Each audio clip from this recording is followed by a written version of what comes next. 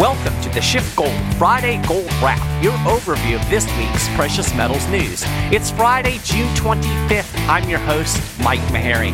Thanks for tuning in. We have a deal, a raw deal. So apparently the U.S. government is going to spend more money that it doesn't have. I'll get to that here in just a minute. First, let's take a look at gold this week. It took back some of the losses that we saw in the wake of last week's Fed meeting and the perpetuation of the, oh my gosh, the Fed is going to tighten soon myth. But there seems to be a lot of resistance at about the $1,800 an ounce level right now. We got close to that on Wednesday morning. We got to $1,794.50, but couldn't quite break through. And basically, gold has been trading sideways through the rest of the week. You know, we're still getting a lot of mixed messaging coming out of the Fed. I talked last week about how dovish Jerome Powell was after the FOMC meeting. And then here comes St. Louis Fed President Jim Bullard, who said maybe the first rate hike could come as soon as 2022. That freaked markets out on Friday. Gold sold off even more, stocks tanked, the dollar gained strength. It was almost as if Bullard announced an actual rate hike. Of course, he did no such thing. And it seems like the markets might have at least partially digested that fact over the weekend. After the big sell-off on Friday, everything reversed on Monday. Investors sold treasuries. Gold reclaimed some of its losses. They bought back commodities and the cyclical stocks. So they started to act like maybe inflation was a problem again. So what actually changed between Monday and Friday? Well, absolutely nothing. This is what I would call open mouth monetary policy. Peter Schiff called it no stick monetary policy. You remember Teddy Roosevelt saying, talk softly and carry a big stick. The Fed is doing the opposite. It's yelling like a banshee, but it's not carrying a stick at all. It's all talk, talk, talk.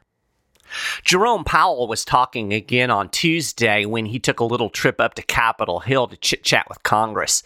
Keeping with the dovish tone that he set during the FOMC meeting, Powell reiterated that the central bank is not going to rush to raise interest rates. And he said the Fed would not hike rates merely in response to inflation worries. He said, quote, "We will not raise interest rates preemptively because we fear the possible onset of inflation. We will wait for evidence of," now get this, actual inflation or other imbalances.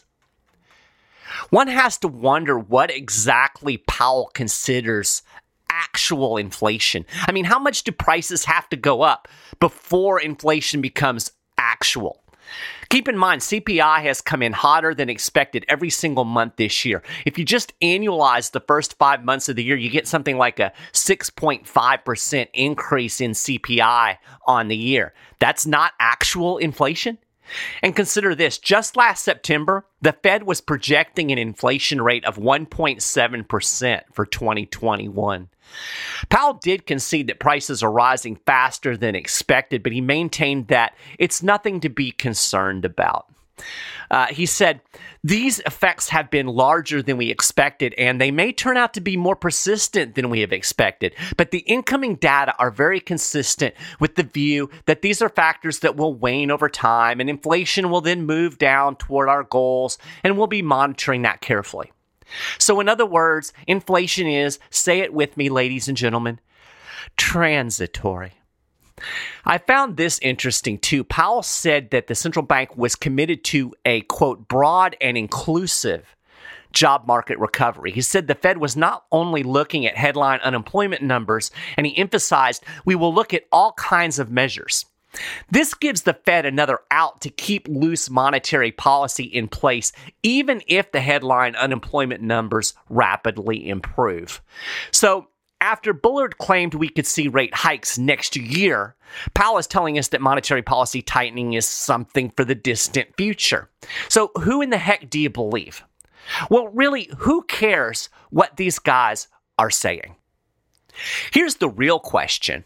What is the Fed actually doing? My friend Ryan McMakin over at the Mises Institute put it perfectly in an article. In spite of whatever other statements might be made about Fed officials or about how the economy is relatively strong or improving, the fact is Fed policymakers voted unanimously on Wednesday against tapering of any kind and in favor of continued extremely accommodative policy. So here's the reality. Rates are at zero. The Fed is buying bonds. In fact, the Fed balance sheet eclipsed $8 trillion earlier this month. Think about that. The central bank has nearly doubled its balance sheet from where it was at its max in the wake of the Great Recession. They couldn't shrink the balance sheet then. Why in the world does anybody think they can shrink it now? Look, nobody knows what's going to happen in August, much less in 2022 or 2023. I mean, the Fed doesn't exactly have a good track record when it comes to projections. Did anybody think in 2019 that interest rates would be at zero in June 2021? No, the projection was for rates to be going up. We were normalizing. I mean, remember back in 2018, balance sheet reduction was on autopilot. But Mike, nobody expected COVID-19. Well, in the first place, the Fed was cutting rates and pivoting back to QE months before COVID-19 because the economy got all shaky when the Fed made its first real effort to normalize monetary policy. And in the second place, the point that nobody expected COVID-19 is exactly the point. When Jerome Powell says the Fed may raise rates in 2023, he's just talking. He has no clue. Nobody has a clue. So we have to look at what we actually know. What we know is what the Fed is doing now. It's still printing money and rates are still at zero. And here's another thing we know. There is more debt than ever before, and there's more debt every day, and there's more debt coming down the pike. And while I'm not confident in Powell or Bullard's ability to project rate hikes in 2023, I am very confident when I tell you that the debt pileup isn't about to stop. And that brings us to Biden's deal. Yesterday, the president announced that there is an agreement among all parties involved on an infrastructure plan. It's a $1.2 trillion bipartisan deal to, as Reuters put it, renew the nation's roads, bridges, highways, and help stimulate the economy. Infrastructure plan. I read that and I thought, wow, they misspelled pork barrel spending. Now, the first question you should ask is, how are they going to pay for this? Well, I can tell you exactly how. They're going to borrow more money, and the Fed is going to monetize that debt. In other words, we're basically going to print this money into existence. In fact, if you look at the proposal, most of the, quote, paying for it is clearly just a bunch of BS. They don't want to raise taxes. I mean, that's politically untenable. Biden has pledged not to increase taxes on Americans earning less than $400,000 a year. That's most Americans. Republicans are determined to protect Trump's corporate tax cuts. So they're pulling out the mirrors and they're blowing a bunch of smoke to make you think this boondoggle is actually going to be paid for. There are reportedly more than a dozen so-called funding mechanisms for this plan. Like, one of them is a $100 billion in estimated tax revenues from a ramp up in enforcement by the Internal Revenue Service. That doesn't bode well, right? And this reminds me of that old, we're going to pay for Medicare by stopping fraud. You know, politicians like to bandy this kind of stuff around, or we're going to pay for this by making it more efficient. That never happens. Do these savings ever materialize? No. Some other funding will supposedly come from unused COVID-19 aid money and unemployment insurance funds returned by U.S. states. Now, again, do you really think the states are going to give this money back? You know damn well they're going to figure out some way to spend it. You also might hear that this is going to create so much economic growth it will pay for itself. This is also hogwash. All of this debt retards economic growth. I actually published an article about that this week at schiffgold.com/news. I'll link to that in the show notes page. So basically, the U.S. government is going to borrow more money. And by the way, I'll bet you gold coins to donuts, it ends up costing more than $1.2 trillion. And the mainstream thinks the Fed is on the verge of ending QE. Please. The Fed is going to have to buy a lot more bonds and print a lot more money to fund this Biden spending spree and the next one that comes down the pike after that. So when you hear people say no tax hikes to pay for this, remember, you're going to be paying for it through the inflation tax. Never forget, you don't get government for free. You pay one way or another. And by the way, what good are Republicans? I mean, this is being touted as this wonderful bipartisan deal. Always remember this. Whenever you hear the words bipartisan deal, you're getting screwed. Yeah, it's a deal, all right, a raw deal. Republicans have turned into Democrat light.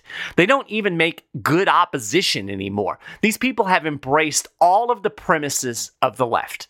They love stimulus. They love big government. They love borrow and spend. They just want to do it a little bit different, or maybe spend not quite as much.